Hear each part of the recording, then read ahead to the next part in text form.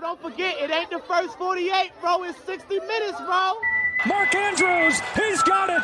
Touchdown, Baltimore. Shout out Zone 32. You come at the King, you best not miss. You're now locked into Zone 32. Ladies and gentlemen, welcome back to another episode, specifically episode 74 of the Zone 32 podcast. The crew is in full force tonight. My name is Jake. His name is Drew. His name is Will. Introducing a man who lost his job yesterday because the Ravens cut him due to injury designation. Waived with injury him. Designation. They waived him with an injury designation. Nonetheless, you lost your job. You lost your job yesterday. His name no is settlement.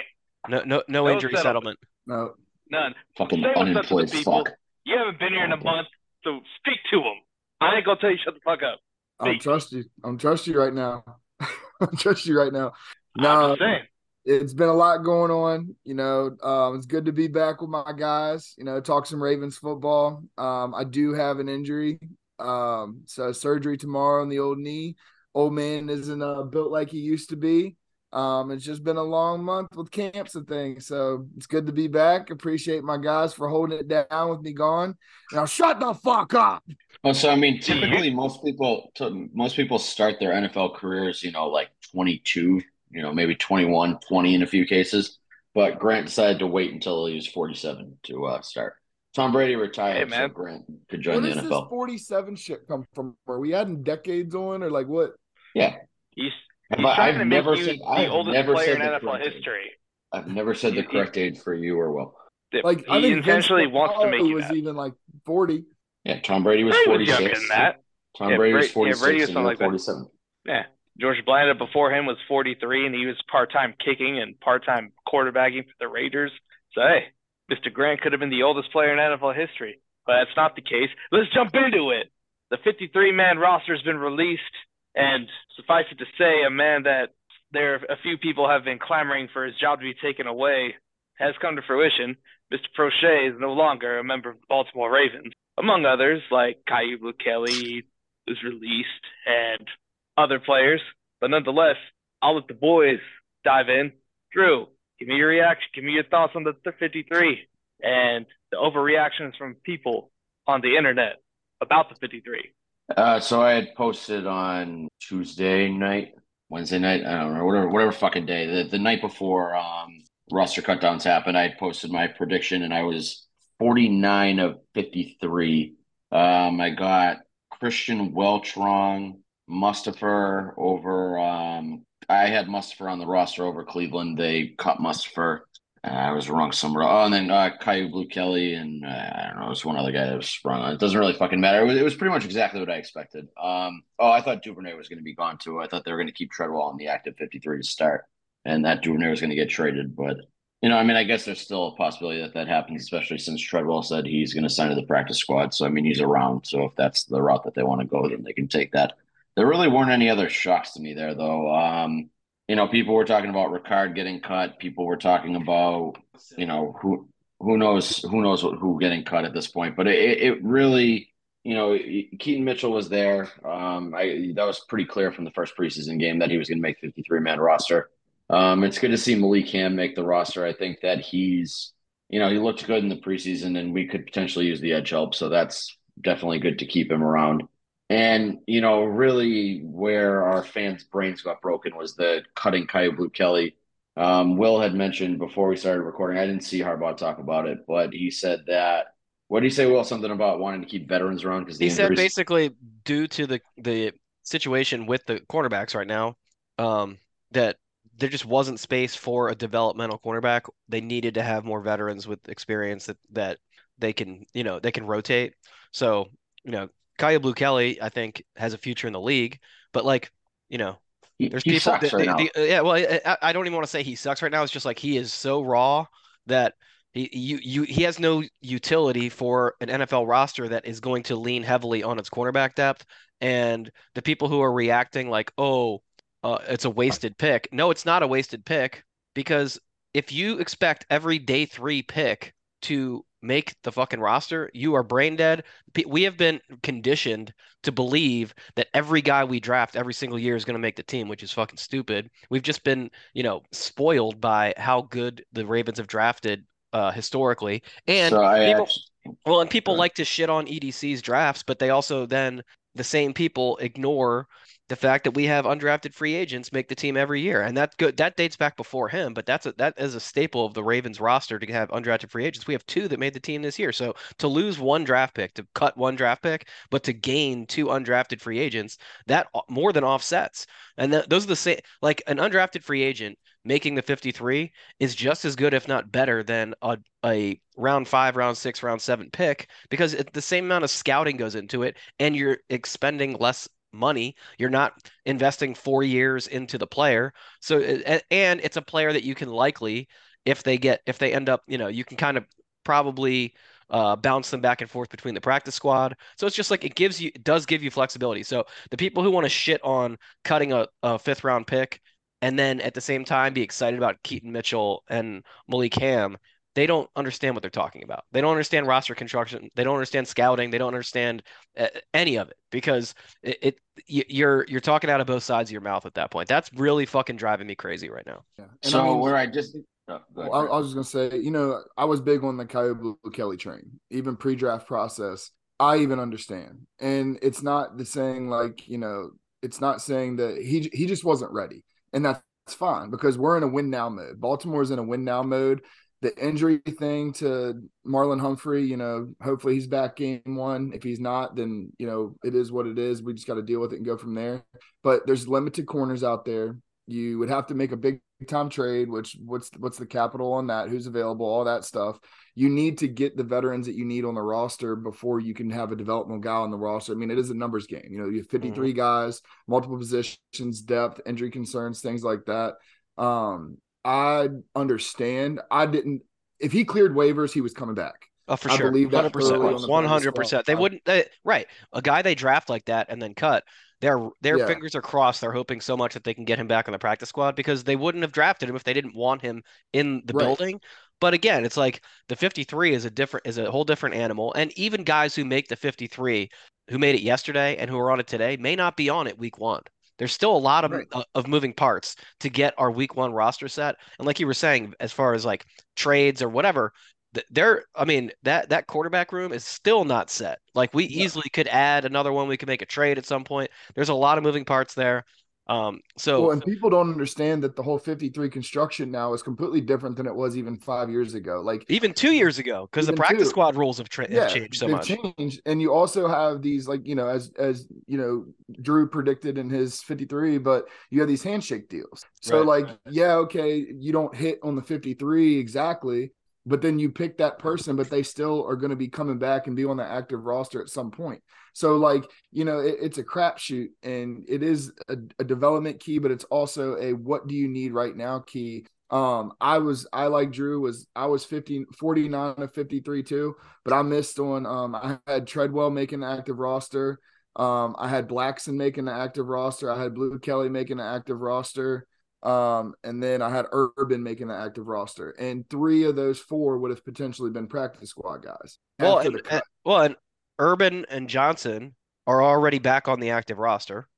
Yeah. Okay. Urban was back. I didn't know if he officially came back. Yeah. So I had put that in my prediction too, that we were going to, once we put somebody on IR, he was going to be one of the first guys. Yeah. We had 2 people. It was him and somebody else. Yeah. Yeah. I had him and fucking Bears guy, Bears corner. Oh yeah. Mustafa. Yeah. No, the cornerback. DHC. Houston Carson. Houston Carson. Oh, yeah. Houston Carson, yeah. But then my logic on that was that we needed veteran corner depth. So it was the same reason we cut Caillou. I just didn't think they would go that route. But they still aren't they talking about even still bringing Seymour back? Seymour is back. Seymour is back on the active roster. He's back too. All right. Yeah. Yeah, that's the third one. And then so with the practice squad rules changing too, like that people don't grasp. A couple of years ago, you couldn't put vested veterans on your practice squad. So that was a COVID development where you could bring in. That's how we ended up with Des Bryant on our practice squad. So now they've just made that permanent. So we have Melvin Gordon on our practice squad. We have Laquan Treadwell on the practice squad. We have guys in the practice squad with significant NFL experience who can slide right in. Now, not saying that these guys are like stars or anything that we have this like surplus of playmakers, but it's nice to know we have a guy like Laquan Treadwell who's played a lot of NFL games, scored touchdowns, who brings a certain skill set that we all liked, that we thought maybe would make the roster at the back end of the wide receiver depth chart, who, if we have injuries, we have a guy just waiting there to come up. We don't have to go sign somebody off the street. We don't have to rely on an undrafted free agent rookie that has no experience, that may not ever, translate over to the NFL. So I don't know. Melvin Gordon too. Melvin Gordon had offers from different, Right. other teams after he was cut, and he comes back and he's like, no, I want to be on the Ravens practice squad. So that tells me immediately that Keaton Mitchell's probably going to go in the 4-week pup, Yep. and Melvin Gordon's going to come in and he's going to be on the 53 and then just kind of work it from there. But he wouldn't come sign with the Ravens on the practice squad if there wasn't a potential for him to be active. Well, he's also Melvin seen Gordon is known to fumble good opportunities, so I don't know about that. Well, but he's also watched. He's watched for the past 2 years though. He's seen several, veteran NFL running backs who have basically run out of opportunities, come to the Ravens and look pretty decent. So then they end up getting another opportunity, whether it be next season on another team, or they get cut late season, they end up on another team. And that, last year who was the guy that we drafted last year? Tyler Beatty. Tyler Beatty, who went to Denver and had a 100-yard rushing game. And then we had got cut too. Yeah. So these guys end up on a roster week 16, 17, 18, and they get like a featured role for a week, and then it's just like it extends their career. So I think he sees this as an opportunity for him where he's thinking, I'm probably gonna end up getting a game or two where I get decent amount of carries and I get some tape. Well, and he also too seems like he's at the point in his career where he's appreciative, and I respect that. Mm-hmm. He's, as Drew said, fumbled some opportunities away, but he's appreciative now. He's being a vet. He's a good guy for that room, especially when you're dealing with the antics of J.K. Dobbins right now, and the whininess and the needs some veteran leadership type shit. You need somebody in that locker room and in that running back room that's going to be a vested vet, that's going to be a good example for the young guys and buy into what's going on right now. If he's going to continue to sit out, you need somebody like that around. And I got to give Melvin Gordon his kudos because he is being a consummate pro right now, and I appreciate that out of him. Yeah, I mean, he got a ring on a practice squad last year, so I feel like he also knows that it's a good way to get another NFL ring on his resume there. And the Super Bowl bonus is nice too if you're looking for extra money. Fuck yeah. Yeah, I think the only thing that is odd to me is it's been this shift this year with the Ravens of, we never went and paid for wide receivers. We went and got Odell. We took Zay Flowers in the first round. Never really used void years before. They put void years on a bunch of contracts they signed this offseason. And now you have, cutting a 5th round pick, which is something the Ravens never would have done before. And they always kind of would have, bit the bullet and kept the developmental guy on the roster, maybe to the detriment of the team. I mean, they did it with Jalen Armour Davis last year. James Prochet. But, I mean, we lost the game against Miami last year because you kept Jalen Armour Davis on the 53-man roster. He had no business being an NFL cornerback last year. He was a developmental guy that you need to put on your practice squad.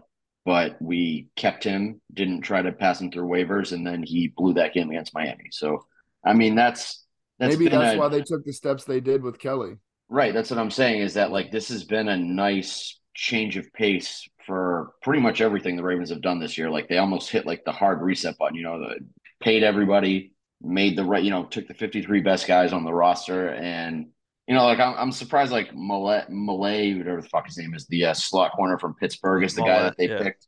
There are a couple. I don't know why you picked Ben Cleveland over Mustafa. I don't think that Ben Cleveland's very good. No, I think it's because he showed now he went the Patrick McCarry route, and now he can slot in an emergency at 3 different offensive line positions. And he played right tackle, and he looked pretty decent.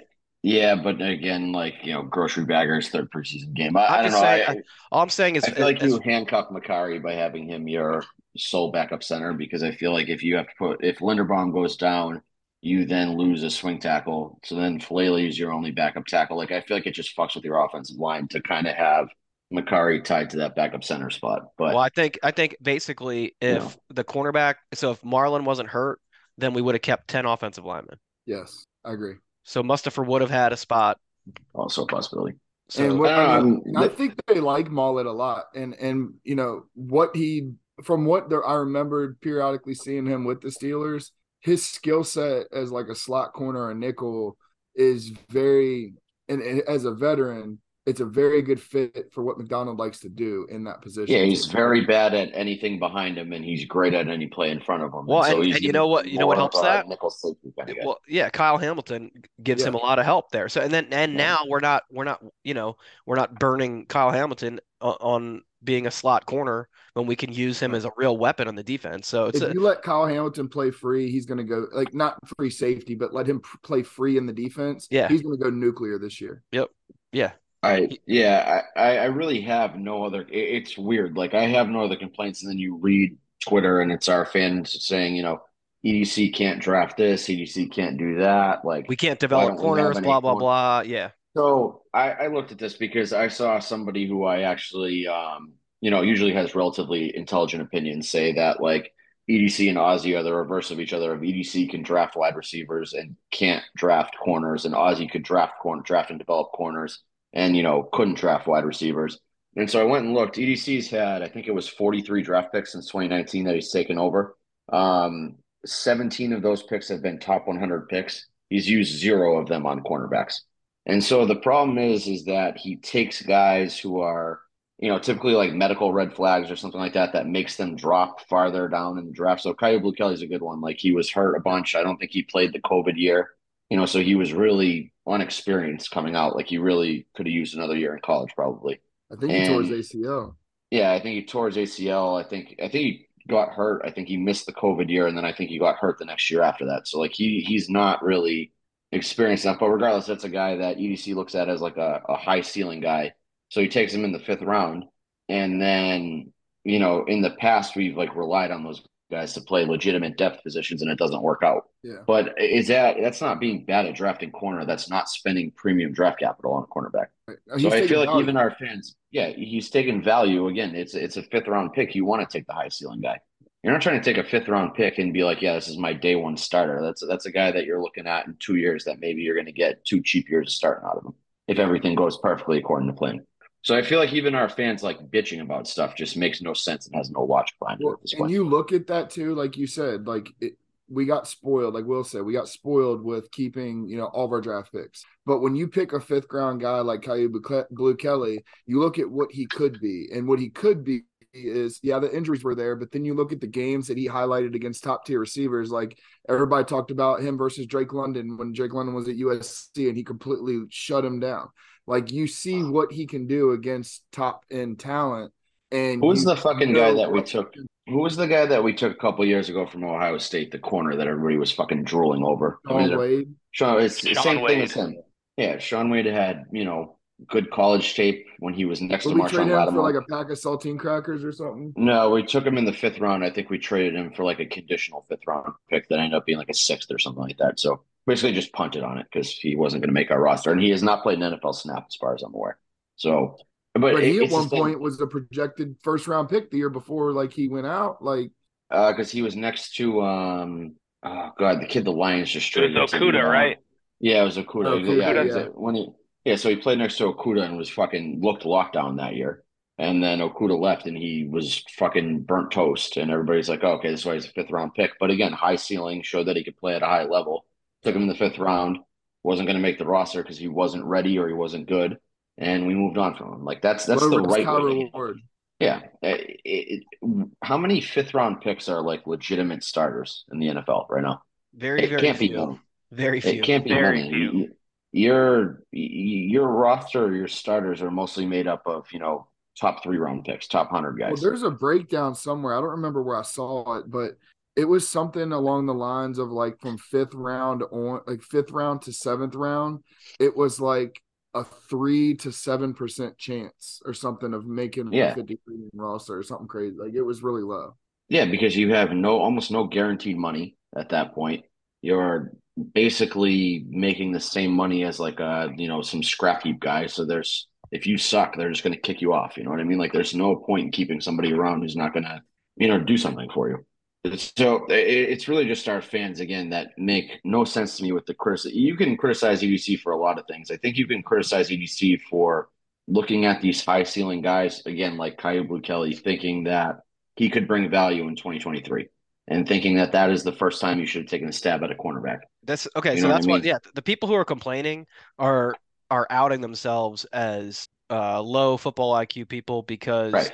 they think that every single player we draft is like, oh, sweet, now we have another cornerback who's going to be a star. Like, Mhm. I mean, even a first rounder like Zay Flowers, temper your expectations. I think he's going to be a star. I think he could easily break out, but at the same time, they're not going to just like, make him the featured wide receiver I on fully week disagree. one. I fully disagree with that Literally, statement. he's gonna And get it's 10 targets first game. I don't. I see. so I would not be surprised if Zay Flowers had the third or fourth most targets on the team behind Odell, uh, Andrews, and Bateman. But I also wouldn't be surprised if he had the most. I'm just saying, like, if you go into it thinking, all right, we drafted Zay Flowers in the first round, so now he's wide receiver one, then you don't understand the game at all. yeah, so We- I mean, I think Zay Flowers is going to be wide receiver one because of what he does on the field, not because he was a first round pick. But By that's the a end of the totally season, different he argument. may, but I'm just saying, like, Yeah. if you see just because we draft the guy, just like Bateman got drafted. The second we drafted him, if you assumed he was going to be a 1,200-yard receiver with 10 touchdowns, then you just don't understand how the NFL works. Especially And the Ravens. honestly, The Ravens don't throw rookies out there. Like So- Lamar Jackson got drafted, and we didn't see him start a game till week 11. Yeah. Marquise Brown and that was due to injury. fucking Right. Miles Boykin started their first games though, so I mean there is circumstances where Yeah, guys but play right away. Yeah. But okay, but Marquise. Okay, let's also be serious. Marquise Brown started that first game at wide receiver one because of the fact that who else was on the team? Nobody. And And Boykin, I would argue that he's the reason. Marquise Brown is the reason why we didn't draft a high corner this year. Okay, so no, hold on. Well, and I want to counter that. So I think the reason we didn't go heavy on corner this year, and I think it's a personnel thing, and I think it's a roster construction thing of what you surround your defense with and what type of defense you're running and who's coordinating it. The fact that we got Roquan Smith for our second round pick essentially changes the dynamic of what you do for your defense. Are you feasible enough that you can keep Marlon Humphrey, grab a Rock Ya-Sin, have the safeties that you have, and can facilitate a defense without overspending on a corner because wide receiver is a more pressing need. So I understand what EDC did this year, and I give him his flowers. I'm proud of him. I think he did a great job. I'm on board. But I think that if you don't make that move for Roquan and you have Patrick Queen in that spot right now, and then you have, whether it's, Josh Ross or Delshon Phillips or whoever, you have that there. I think a move for a corner would have been made early in the draft or via trade, a big trade. Remember they But did try. Roquan They tried to sign Darius Slay or trade for Darius Slay too. They tried to trade for Xavier Howard at last year's deadline. I mean, yeah. And what was the deal with? So Ravens defense before Roquan was what 23rd or something overall, and then after him was what second or third. So like also, what he does, I love Roquan. That's also not totally fair to Tyus Bowser because Tyus Bowser came back at the same time, and he made a huge impact on that defense too. So you're giving all the credit to Roquan, which is fine. He deserves a lot of the credit, but it was also Tyus Bowser coming back, not having Owe drop into coverage because he sucks. Tyus Bowser isn't facilitating the defense though. But he is putting Odafe Owe back in his correct position so that he's not playing coverage underneath, which is what he was doing a lot of before. He was playing a lot of that Sam and runs a 4-3. He better be able to cover. He sucks. Have you watched him try to cover? Everything. Yeah, but I'm saying like I would trust you more in coverage than Owe. Hey, and that's what he was doing early here. Your boy over here had 90 tackles, 6 sacks, and 2 picks with a torn meniscus. So I'm telling you, the Ravens made a mistake. All right, peg leg. Grant's not telling you that he was playing in the wheelchair league, but just knocking over people on fucking wheelchairs. Whatever. I'm the old man. They're all 20 to 28. I'm fucking grandpa over there lighting them up. They probably feel bad for you. They're like, oh, we gotta let this old man relive his glory days. It's like when Brett Favre let Michael Strahan get the sack record. They're like, this is my Brett Favre. I was talking at practice the other day with the college dudes, and I was like, yeah, Brett Favre is the founder of Crocs, right? And they were like, nuh-uh. And I was like, because he was taking pictures in them before they were popular, and they didn't get it. And I'm like, man, y'all are fucking young. Like Crocs and Copperfits. It's Brett Favre special. But rostered. Yeah, I mean, blaming EDC Hollywood done Brown an for where we absolute are. masterclass. Do I think we're done at the corner position? Absolutely not. I think me neither. if it's not before the deadline, there will be a deadline deal for some corner, like a bigger. So it's either going to be a corner, it's going to be a corner or a pass rusher. But the reason why we have to make a deadline deal for a corner or a pass rusher is because of 2 picks made in 2019. We'll hit on one of them. I'm not going to touch the other one because it's just not a situation worth discussing. But Marquise Brown not working out as wide receiver 1 in 2019 is why you had to use a first round pick on Rashad Bateman, is why you had to go spend money on Odell, and is why you use a first round pick on Zay Flowers this year. If you hit on that Marquise Brown pick and you took AJ Brown there, I feel like our cornerback room is completely different. I feel like you no longer have to rely on a Rock Ya-Sin. I feel like you're trading up to go get like a Devin Witherspoon this year. Yeah. You know what I mean? Like that's the move. Is we had a legitimate need at wide receiver, and that was we would have done it. Or we would have done it last year when Marcus Peters wasn't right yet, and go get like we didn't have the draft capital to play with because we had legitimate needs created by whiffing on the Marquise Brown pick. Well, and it's the same thing with that. You'll get lots of more than that. You'll get a lot of fans saying, "Oh, we didn't whiff. He was good. Blah blah blah blah. He had 1,000 yards. Look at him now. He sucked ass. He's fucking awful. I'm so sick and tired of this nonsense. He's like a top. We force fed on the ball, and he's dog shit. He's okay. If you want to rank him in the NFL, in 48th. He's like between number 30 and 40 in the top. I'll give him top 50. I'll give him top 50. He's probably somewhere in the 30 to 40 range. It's like that. But that's really also the thing to him is if we had a legit threat, like let's say that we had Odell on the roster and Mark Andrews, and we go to draft Marquise Brown, and he can be a number 2, he's fine.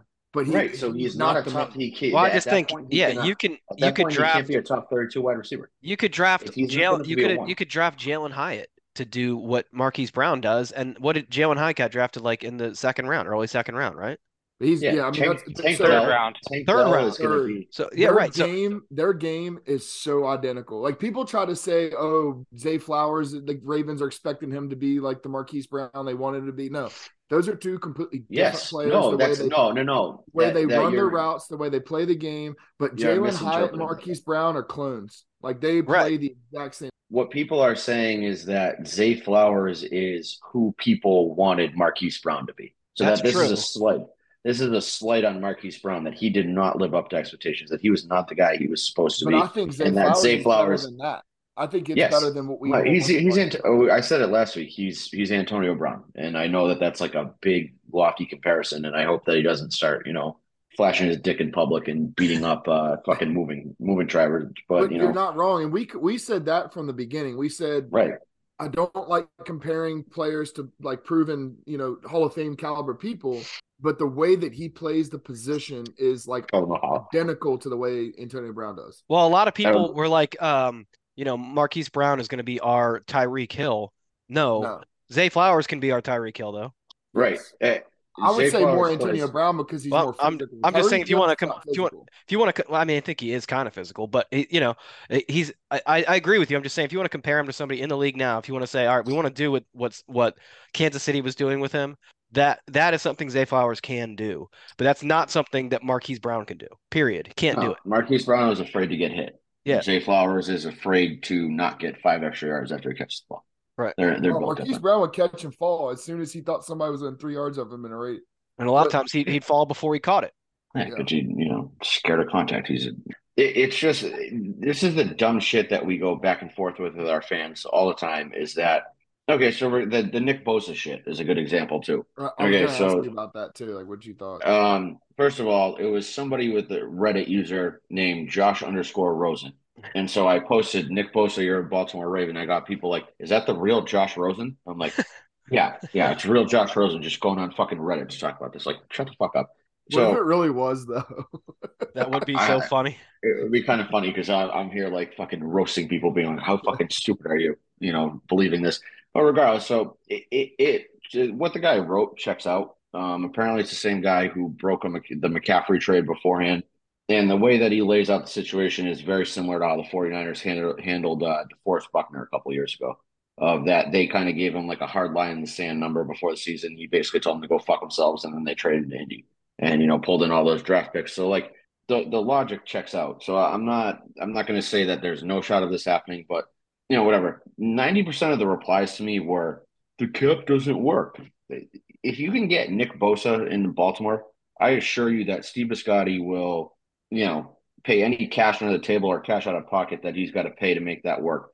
And you can always make the cap work on an extension. Well, and let's just be clear. It didn't say that the Ravens were the team. It said an AFC team, and that could be, I think, one of. What conference did the Ravens play in? Well, it didn't say AFC North. It said AFC. Yeah, no, but what conference did they play in? I'm just saying, I think it could be one of 4 teams. It's us, Kansas City because of the Chris Jones situation, the Bills, or the Dolphins. That's it.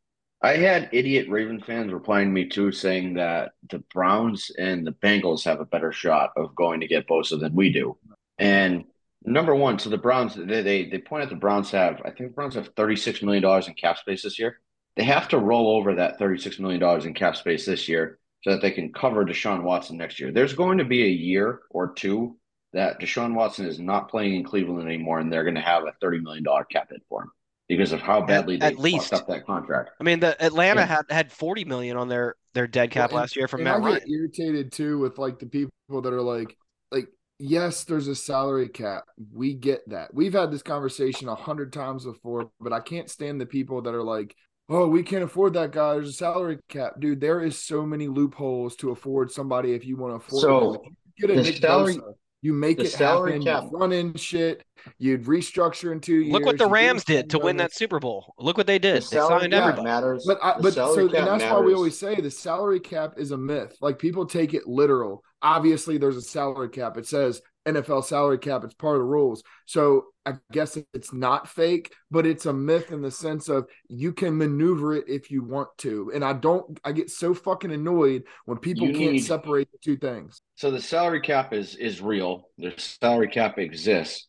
If you want to circumvent the salary cap and you have an owner who is willing to pay, essentially extra cash on top of what the cap number is, so that if they budget, the salary cap for the team's payroll that year, like the salary cap max number, and you're going to pay some guy more cash, cash over cap, I think is the term they use, whatever the fuck it is, doesn't really matter. Cash over cap. But if you have an owner who's willing to do that, and you have a player who is willing to say, I don't give a fuck how you structure this on paper, just give me my goddamn money, then you're in business. And so, again, this moron said the Browns to me, which is just laughable. It just shows that he has no fucking idea what's going on in Cleveland. They're going to end up losing Myles Garrett because they're not going to be able to afford him because, they won't pay him what he's worth, and they're going to be so fucking bogged down in Deshaun Watson money and Amari Cooper and all these other stupid fucking signings that they keep making. And then the other team that he floated out there was the fucking Bengals. The reason why the Bengals, the Bengals have the cap space to afford Nick Bosa, they won't even pay Joe Burrow or T. Higgins or Jamar Chase. Why? Their owner's broke. He's not going to pay fucking Nick Bosa.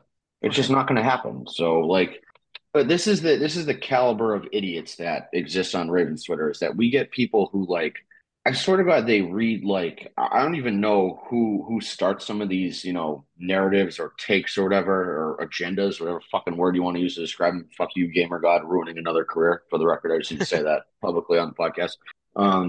Whoever starts this shit, it's like playing telephone, like when you were in kindergarten, and somebody makes a somewhat valid point of, hey, if you want to bring in Nick Bosa, the money's going to be tight, and you got to get him to help you out, in the contract structure.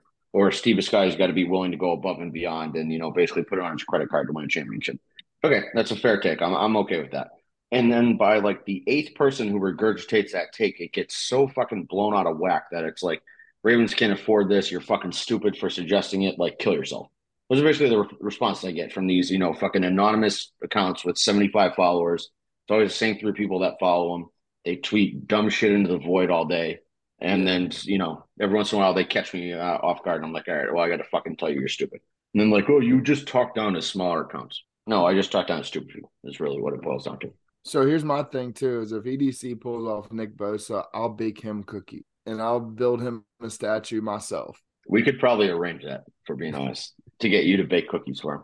I will wear an apron that says "I heart EDC," and I will bake him cookies if he pulls off Nick Bosa. If we get Nick Bosa and David Ajabo gets a sack game 1, then I need you to wear a David Ajabo jersey, an apron, and just make cookies for Ajabo and EDC. I'll do that. Best thing about that too is because the Electric Daisy Carnival exists, you can find iHeart EDC shirts very easily. They just won't be here to cost them. Was that English or was that another language? That was radio speak. Okay. Did anybody else understand radio. that? Jake is the the Blackhawk I heard helicopter EDC pilot again today. In the electronic dance circle. Yeah. Well, I mean, that's how you're able to find the iHeart EDC shit fairly easily. Fair. All right. So we'll buy Grant some of that shit because we got to go on Etsy. I feel like at the deadline, like there's going to be a move made. Assuming we have needs, assuming that like Rocky Sin isn't all of a sudden this all pro guy and, David Ajabo and Owe aren't, like dueling for defensive player of the year by week 6. I feel like we're probably going to have to go get somebody at the deadline. That's logic. That's, just you're always going to have needs. And so I wonder if it's going to be a corner or a pass rusher. I think it's more realistic to expect a pass rusher too, because I think that there are a bunch of guys out there that are on expiring contracts that you can probably rent for pretty cheap this year. I don't know if a corner like that exists. Yeah, well, and the idiotic panic about the cornerbacks will go away as soon as Marlon's back, which, by all accounts is not going to be a lengthy absence. So, and I think a pass rusher helps. Like we've said for the past month, the pass rusher helps. So, I mean, we have capable cornerbacks. We don't have a second guy who's, a top of the league cornerback. Most teams don't have 2 of them. But if you have a pass rush that's, up the quarterback's asshole every time they snap the fucking ball, and we have Marlon Humphrey on one side and we have a bunch of capable corners, maybe they're not top of the league, but they're capable, then those guys are going to thrive with a good pass rush. Yeah, and my cornerback concern is that, we have Ronald Darby coming off an ACL. We have Marlon banged up right now. We had Rocky Sin had a knee in training camp. Jalen Armour Davis was banged up.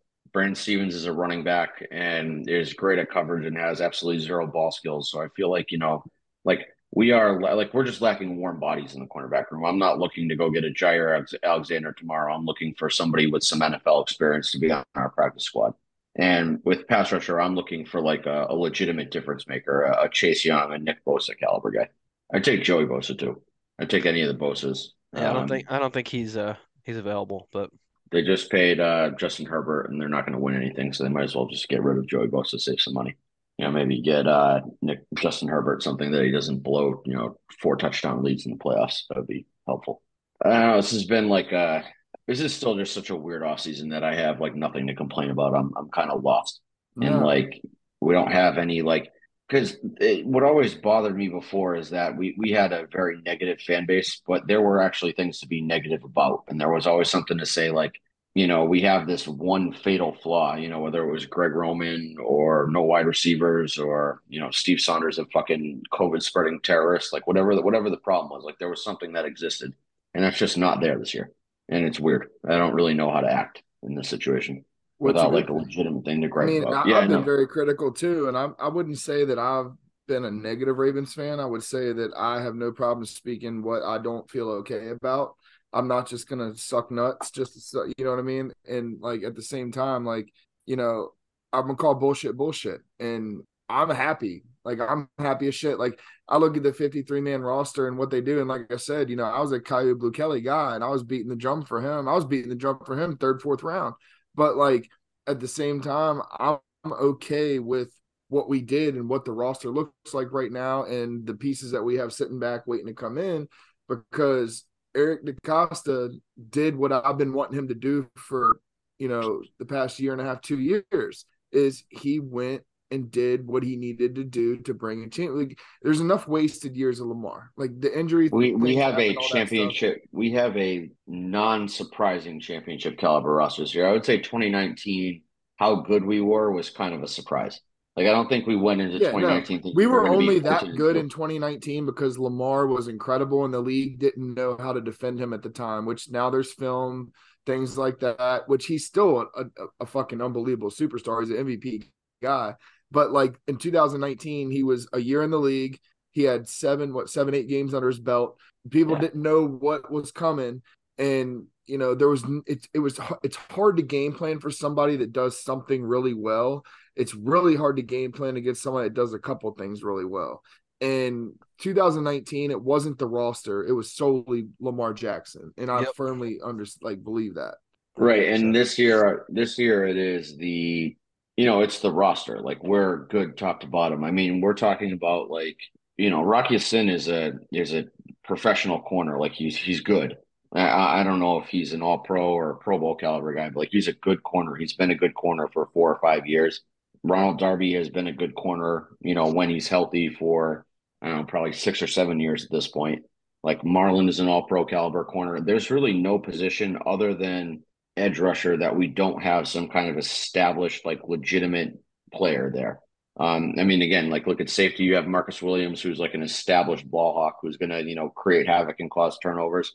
And you have Kyle Hamilton, who looked very good last year. I don't know if you want to call him established yet. Michael Pierce is an established, disruptor up the middle. You have Jadeveon Clowney on the defensive line. Yeah, but again, when Michael Pierce has been healthy, he has been a cheaper Brandon Williams. I know you hated Brandon Williams, but he's a 2-gap plugger. And that's what Brandon Williams. That's why he's called an overpaid paperweight. He didn't do anything special, but he plugged 2 gaps every snap he took, which you can run a 3-man front and be successful with that. Oh, by the way, stack and be okay with that because you have a guy that takes 2 gaps away. Speaking of undrafted free agents, though, Pierce is another undrafted free agent. He's not an ADC undrafted free agent, but he is an undrafted free agent. 2016. We got a lot of them on this team, and they contribute. He's 5'7", 430 pounds, and just fucking Hottie was my guy, man. He's awesome. Did you see him on that clip on Hard Knocks, or he was talking shit to Aaron Rodgers? Oh yeah, he said, "I don't know who you are," and Hottie goes, "I don't know who you are," and Aaron Rodgers said, "Bullshit." Thanks for bringing up the Jets, because I have some house cleaning items for you here. Oh god, please, Sauce Gardner alone. Jalen Hyatt beat him on a go ball, but I mean, everybody beat him. Everybody was beating him like a fucking drum in camp. It was bad. It was bad, yeah. Okay, so. What about guys who play well in camp? Are you saying that James Prochet is good? Is James Prochet better than Sauce Gardner? Maybe. You're drunk. You've kind of backed me into a corner here. That fucking hill. I understand. I respect the commitment. That's that's marriage quality. But I actually have a different player that Grant is in love with that I would like to bring up some camp and game scenarios where just blatant offensive pass interferences every time he catches the fucking ball. Every goddamn time. And it's okay. Every highlight of him, his arm is extended, pushing the fucking corner away from him. Every single one. Do they call it? No, because it's preseason in camp. It's preseason in camp. Are they going to call in the regular season? Did he push off on that ball against the Falcons? Did he push off? I don't even know what you're talking about. I don't know which one you're talking about because literally went viral. Where everybody was like, "Oh, this is preseason. George Pickens is going insane," and he made that behind the back shoulder catch down. That was a push off. That was. It wasn't blatant. Of course not. They're not going to do that. It's the NFL. The NFL doesn't want to see offensive PI become a thing. Right now, it's funny though. They're treating him like Michael Irvin back in the 90s. The thing is you have to understand how the position is called down the field. You can hand fight. You can't push. That's not hand fighting. That's not hand fighting what he does. It's not hand fighting what he does. Grant, if you read what offensive pass interference is it says if you have a fully extended arm to create space with the corner, that's an offensive pass interference. Every single catch George Pickens makes at some point in the route, his arm is fully extended, pushing the corner off. All right, I guarantee. I can guarantee you this. Snap in the NFL, there could be a holding call. I will make a guarantee right now. Push off Pickens. I will make a guarantee that George Pickens, it may not be this year, at some point in his career, he's going to get called for offensive pass interference on one of his, circus catches that he created for himself by breaking the rules. He's going to get called for it, and he's going to assault the ref. Maybe not beat his ass, but he's going to cross the line, get thrown out, get suspended, get fined, and it's going to be the beginning of the end of his career. I will make that guarantee on this podcast. That is going to be what ruins his career. He's going to lose his temper when he gets called for offensive pass interference because he does it all the fucking time. Since we're doing hot takes here, I have a really hot take. And he's a boss. Sun's going to come up tomorrow. We can hate it as much as you want, but he is good at football. He's good at committing offensive pass interferences and not getting called for it. Sure, in training camp and preseason games. Sure, I'll agree with that. As long as you admit that they're all push-offs. You better hope Ajabo has a fucking career this You year. know how many times I've gotten that fucking message from and tweet from God knows who, some faceless fuckwad account of, you better hope David Jones could suck my dick. First It of all, wasn't me, I swear. Grant is like, Ted Bundy was really good at killing people. Yeah, sure was. Yeah. He had great knife posture. I mean, like, just David Ajabo, and that's we talked about this last week with our fans freaking out about Ajabo, like in preseason games. He's gonna be fine. He's a beast. Yeah. Oh, he's a beast now. So we should have taken him over Pickens. You've backed off. I never said he wasn't good. I just said that I would prefer Pickens over him, and I still do. Grant, I'm pretty sure on this podcast you said something to the effect of "fuck David Ajabo." I wanted George Pickens. Like George Pickens is so much better than David Ajabo. I said he's better for what we needed. I still would take him over Ajabo in the second round, 1,000%. Would you take George Pickens over Zay Flowers? Because if we drafted George Pickens, we definitely wouldn't have taken Zay Flowers. No, I wouldn't. So, I mean. Because Zay Flowers doesn't have to push off the wide receivers to create space. He just shakes them. He's that talented. He's good at running routes. He doesn't just run straight and push the guy out of his way. He, plays football the correct way. Just different. Well, they different also played, if you want to get technical, they also played two different positions where one of them has to be more physical and the other one has to be untouchable. Zay can play both. Zay's just good. Zay's good at football. Zay is the truth. Zay is the truth. I bet. I would be willing to bet if they squared up, Zay would beat George Pickens' ass. Now you're drunk. No, I think he would. I love Zay Flowers, but George Pickens. I'm willing to bet that most NFL players can kick the fuck out of George Pickens because they're not mentally handicapped, and that's who George Pickens fights. So. Oh, here you go with the radio story again. It's written down on the guy even spoke with reporters and was like, "I'm not special." He had a gun to his head. In the face, but I'm not special. Grant, if a bunch of people on the internet were calling you special and you were embarrassed about it, are you going to say, "Oh yeah"? I'd be like, "Hell yeah, I am." I'd be like, "Yes, I am. Yes, you got me. I am." How have we made it through this conversation without Drew saying? I'm waiting for it. I was trying to set him up. That's why I was saying special. I was trying to set him up. Imagine that conversation. Like reporters are waiting outside of a high school for this kid, and they're like, "Hey, buddy, are you mentally handicapped?" And he's like, "No." Did you read his defense? He goes, "I'm not mentally handicapped. I have a 3.1 GPA. That's like a B average. You're not smart." At a high school in Georgia? So I graduated with a 2.4, so you can go fuck yourself. At a high school in Georgia. Georgia. Let's check the fucking rankings of school systems in America. I went to school to play sports. I maintained, I never did homework. I was an idiot. If I could go back, I'm like, you're a fucking idiot, Grant. I am willing to bet right now that the Georgia public high school system, public education system is like a bottom third of the country system. I'm willing to. I'd go bottom 5. Yeah, it's going to be they're going to be with Alabama, Mississippi. It's going to be bad. If you were a top. He was the top. He might have been the number one player in the country coming out of high school. If you're the number one player in the country coming out of high school, do you give a fuck about your GPA? Let's be honest. But we're talking about the kid. We're talking about the special kid. The special kid that he kicked the shit out of. I'm saying his 3.1 GPA in Georgia public education system is not proving or disproving any claim. Theoretically, he would be a 2.4 like me if he was in Virginia. So you call me special? No, Virginia has a good school system. I don't know about that. It's a well-funded school system. I mean, we've seen that Virginia fuck that's gone viral. That ginger piece of shit. This might be just don't go to certain schools. In that dude's defense, he has a very nice singing voice. He certain does. Schools in Virginia. Oh God! Stop. He has a nice singing voice.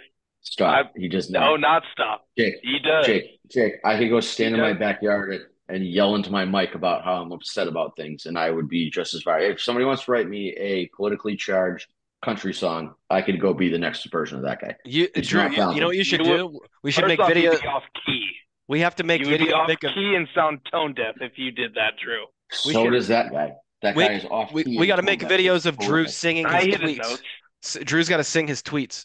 Oh shit! There you go. Hey, I'll play acoustic in the background just for you too, just to do all that. I got you. Yeah, just send me a guitar and I'll just do some fake hand movements, and then you can put the real music behind it. There you go. Actually, we know somebody who's good at shooting homemade singing videos, so maybe we'll ask for some of his input too. I'll see if Walmart still sells those First Act guitars, and then I'll send you one so you can go Jeff Jarrett over someone's head with it. All right, that works. But regardless, Yeah. George Pickens beats up mentally handicapped kids. Grant supports him. It's disgusting. Sauce Gardner's fucking burnt toast. Not good. Wrong. Right. Wrong. Yeah, that's wrong. I do respect the commitment, though. Got to respect the commitment. Yeah, I'm committed to speaking facts. I don't know. Somebody has to do it here. Everybody else is committed. You were committed to a terrible agenda, and you were dying on an anthill. And just for this one, yes. Like I get it, man. I get it. Pride is a hell of a drug, but pride is a hell of a drug. It's not even pride. Sauce Gardner is fucking good at football. The thing is that it's not pride. It's literally just I cannot admit you're right. I physically do not have it in me to admit that you're right. It's not pride. It has nothing to do with if I'm right or wrong. It's just I cannot admit you were right. But Will was too. I mean, Will was on that train, so. Yeah, but Will took your side of the argument. It was originally me versus you, and then in the rare occasion that Will went to the other side of things. Because Will has football eyes. He watched the tape. He watched the games. He saw the numbers. He realized, man, this guy. Just for the record, I would like to say that Chibs, who is a noted cornerback analysis expert, he's done great work on well-known websites with Microsoft Paint logos about draft stuff. Like said, Sauce Gardner was going to be bad too, so it wasn't just me. But then he was a first-team All-Pro and won Defensive Rookie of the Year. Yeah, you can't do anything. I mean, we can go back and look and see. Has a rookie ever go back and look at what that happened? Yeah. Okay. Mistakes happen. Shit happens. It's life. New York media bias. I don't know. What the fuck you want me to say here? I just want you to keep throwing shit against the wall. Stop lying. That's what we want you to do.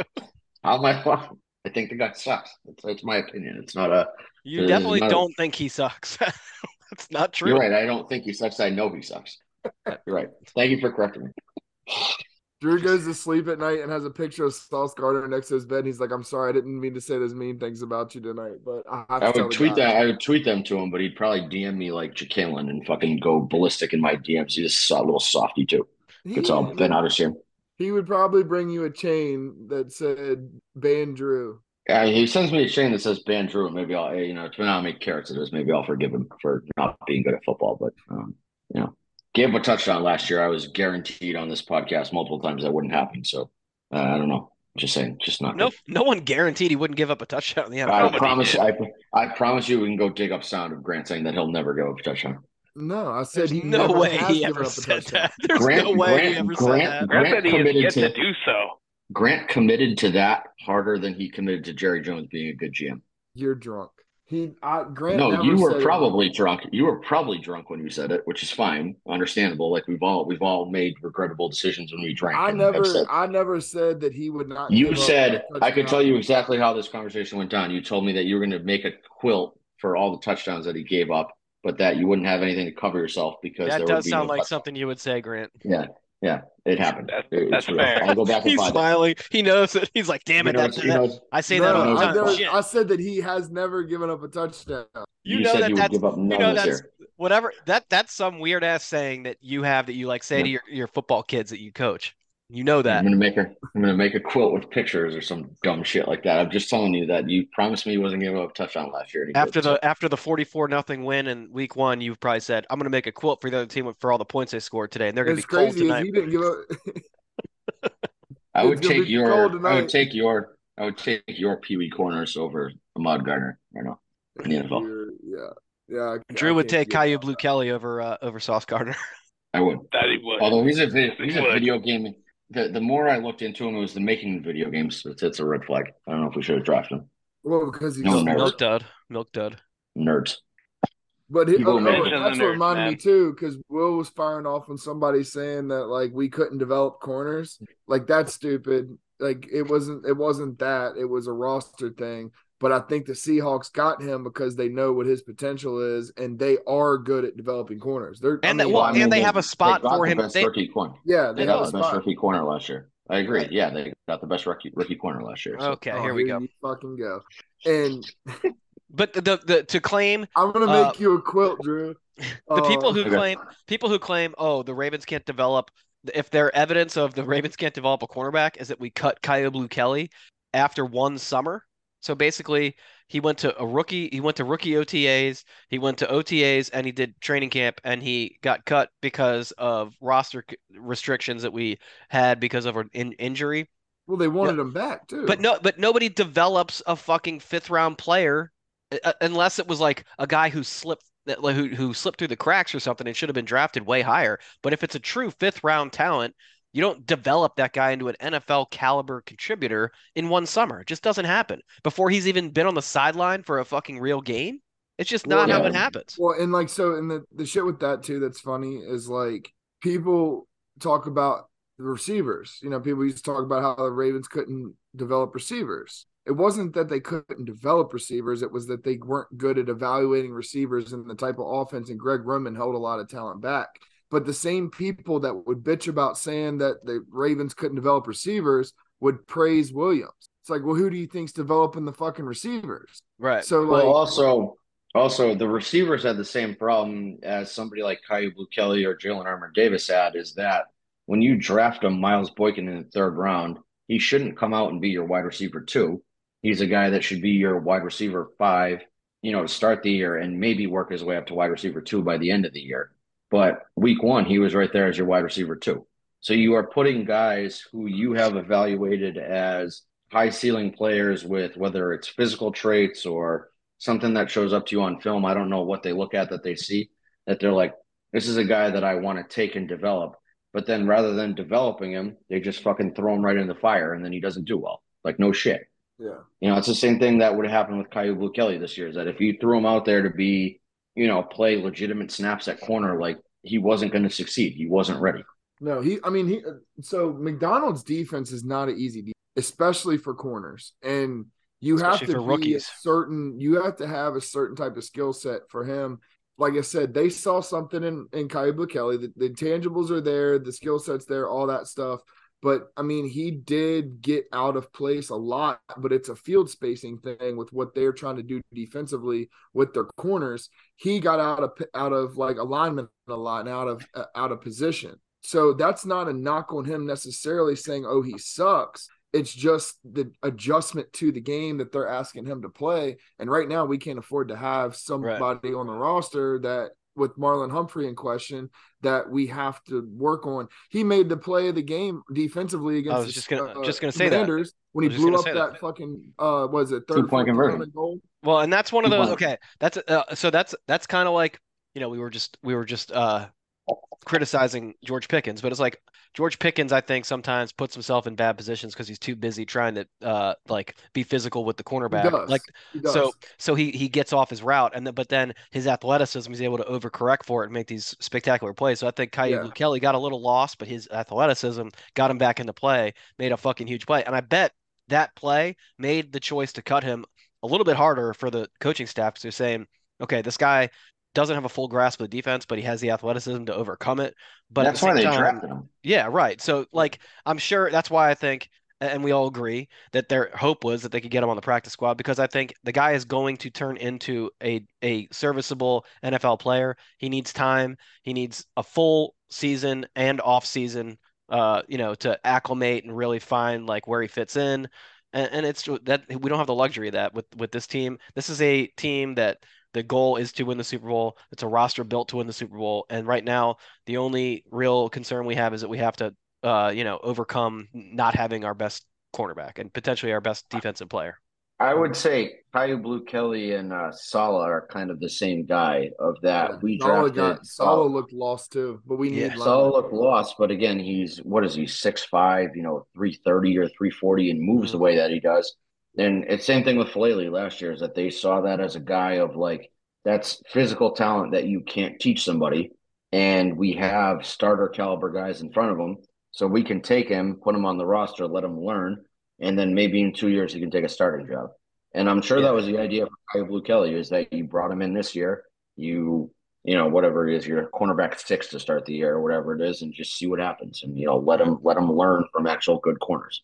Well, the difference between the two is that if somebody goes down, Salah doesn't have to be thrown in the fire. He still can be a developmental guy on the roster and learn for like certain situations because there are swing guys. Yeah. But then you're not going to somebody see else Salah goes down until outside of Marlon, Kyle Bukele would have to come in and be a dude. Right. Yeah. Well, and he's not a dude. another big difference is the Ravens have, and they should, and everyone should have a lot of faith in their ability to develop offensive linemen because they they churn them out. So like almost every guy that we draft and keep for more than a year or two turns into a guy who either stays here, we extend them, or goes somewhere else, gets paid. They're contributing, they're starting NFL offensive linemen. So like even like Falele this year looks a hell of a lot better than he did last year. So the development from year 1 to 2 is huge. That I'm sure that's the plan also for Salah. And I assume next year Falele is our starting right tackle. Like that's the goal. You're going to let Morgan Moses walk from that, put Falele in there. Running backs, tight ends, interior offensive linemen, defensive tackles, noses, 1s and 3 techniques, and safeties. Ravens are unbelievable at. Right. What about late round up outside linebackers usually do pretty well too. Is Darius Smith, Pernell McPhee, Matthew Judon. I mean, there's been a lot of guys that have come in here as later round picks. Undrafted guys like Hottie. Yeah. I mean, there seem to always be guys that work out at those positions for us. So I don't know. I feel like, again, maybe Kyle Bukele was a miss, but so fucking what? We've hit everywhere else. Who the fuck cares? I really don't think they expected somebody to scoop him. To be honest, I don't think so either. And I think if they did, people keep mentioning it's just like Shaun Wade. We traded Shaun Wade in the preseason. So like I think we drafted him in the 3rd round. We got a 4th round pick back, or it was a 4th to the 5th or whatever. So like we traded a guy. We got back. Basically the pick we used on. I think it might have been a 4th. He was a 5th, I think. He was like I think we got a 4th for him. Yeah, but it was, like 2 years down the road or whatever. We had all those we had like 6 4th round picks last year. It was 2. I think we took him in 2020. We took him in 2021. Shaun Wade. We traded. Yeah. I'm saying we traded him for a 4th that we had last year. Oh I just hate when people when people use they try and like they think they have this like gotcha thing, and it's like what you're saying doesn't make sense. Like I was arguing with our friend Mo before we came on. He was saying how EDC sucks at drafting on day 3. And I was like, there's really not a whole big difference between day 3 picks and undrafted free agents. If you end up doing well with the undrafted free agents you pick, and I pointed out 2 undrafted free agents made the roster this year, and he's like, oh, that's 2 out of 39 since EDC took over. I'm like, what are you talking about? We have 5 guys in the roster right now before those 2. We got Patrick McCary, we have Tyler Huntley, Anthony Brown, Ardarius Washington, and who's the 5th one? Maybe it was just those 4. No, so it's 2019, 20, 21, 22. And then so it's 6 total. But I'm like, if you can get 6 undrafted free agents from the last 5 years on your 2023 roster, you're doing something right in scouting that, like, the scraps that are left over once all the obvious talent. And what is, like you said, what is the difference between a 5th round pick and a UDFA other than you've committed to paying a 5th round pick for 4 years, right? And a UDFA is a kind of a more year-to-year guy. Well, Ardarius is a dude. Ardarius is he is exactly. Yeah, but he's Gamer God's new agenda. So I like Ardarius Washington, but I think he's kind of fucked now. Well, and the funny thing is, Mo was like, well, the day 3 picks are better because you get them for 4 years. I was like, if that makes no sense, then you get locked in, like with James Prochet. You have James Prochet on your roster for fucking 4 years, or you also get UDFA. You end up eating money on it. Well, you can. Yeah, you get the exclusive rights for. So I think the first year is basically like you just can renew them for nothing, right? And then I think it's exclusive rights in year 3. And then I think it's a restricted free agency year 4. Right. So original tender, whatever the fuck you call that. Right. So the difference is that you're locked into the money on a draft pick where, and it's not a huge dead cap hit, but it's still a dead cap hit to cut James Prochet this year. We do eat money on that. So that eats into our available cap. Whereas with an undrafted free agent, you take them, you can probably end up sliding them through to your practice squad if they're not contributing well enough to be on the 53. But if you can get 2 of those guys on the 53, Keaton Mitchell, by all accounts, is going to be a contributor on the team in more than one way, I'm sure. And Ham, having more pass rushers is always a good thing. I think he'll probably end up cutting on the practice squad once Bowser's back. But for now, it's just like, all right, we have more guys available, so that's good. But it's just like, what? I don't understand the logic of saying it's more valuable to the team to hit on a round 5 pick as opposed to being able to identify talent in the undrafted pool. I think the undrafted pool is like where really good GMs make their money. Because and I'm not saying that I wouldn't like him to hit on day 3 picks. That'd be great. I'm just saying if you cut one day 3 pick and you added 2 undrafted free agents, you're net positive on that when you're talking about your draft. So here's my situation. What do you do if, let's say, Malik Ham, he gets situational snaps? Let's say that he has a great first quarter of the season. Bowser comes back. Let's say Owe struggles. What do? You tell Malik Harrison to fuck off and go somewhere else. That's what you do. Why? I mean, he's been a guy. Why not? He's performed better than Owe. Yeah, but Owe is a first-round pick that you're kind of tied to it. You're not, though. Well, yeah. What are you going to cut? You going to cut Owe? Why? I trade him. Well, there's just no trade value. You don't trade him when their value is at its lowest. I mean, it's not going to be at its highest, but you can't trade a guy that's going to potentially make more of an impact. You took Odafe Owe to be a developmental pass rusher, and so you see that through. That was the idea of drafting him, is that maybe he's not going to be good year 1 or year 2, but maybe by year 3 and year 4 he really starts. But I'm saying if he struggles this year, like if he starts to struggle the first quarter of the season and Malik Ham has a good quarter of the season and Bowser comes back, and you can't – I mean, if Harrison's playing the way he did in preseason, then you can't – Or you tell Delshon Phillips to fuck off. I don't know. I mean, again, I don't think that you push Owe back to more of a situational role and see if he can earn more snaps, and you let Malik Ham take the starting job. I don't think that if Malik Ham starts off hot, you don't put him on waivers and try to sneak him onto your practice squad. That's dumb. That's not going to work. He's not going to make it. But I also don't think you hold on to a guy just because of where you drafted him a couple of years. Or you go tell, Kevon Seymour, or one of these, bums that's not going to matter at the end of the cornerback depth chart, to, fuck off and go somewhere else. I think Malik Ham is here to stay unless he goes on, unless he gets hurt or something like that. I don't think that you're going to get rid of him for any particular reason. I mean, he was setting the edge. And then you got Clowney too. Yeah. And I think Clowney's just, like we said before, in our chats and stuff, but I don't think people, and I don't think like average Ravens fans understand the impact that he's going to have in the run game. Like I said this last week, that I don't know if you're going to see Clowney's impact in, stat sheet tracked items, but that he's going to just cause havoc everywhere.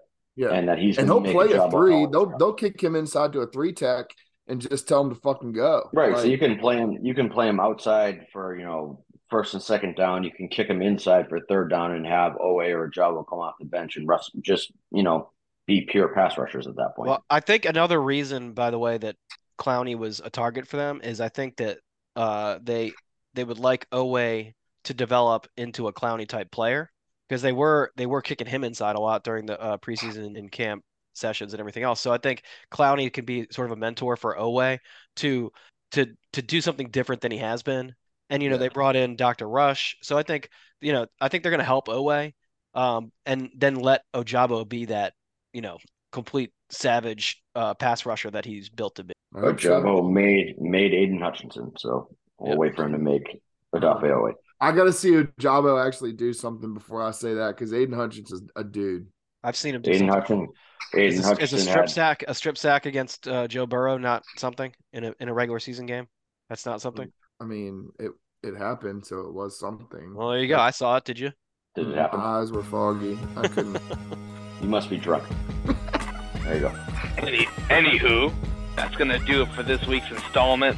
We'll be back next week to discuss this, that, and the other, and especially the fact that the regular season is here, and we'll be discussing the game next week. But meanwhile... And we might have a guest. We might have a good guest.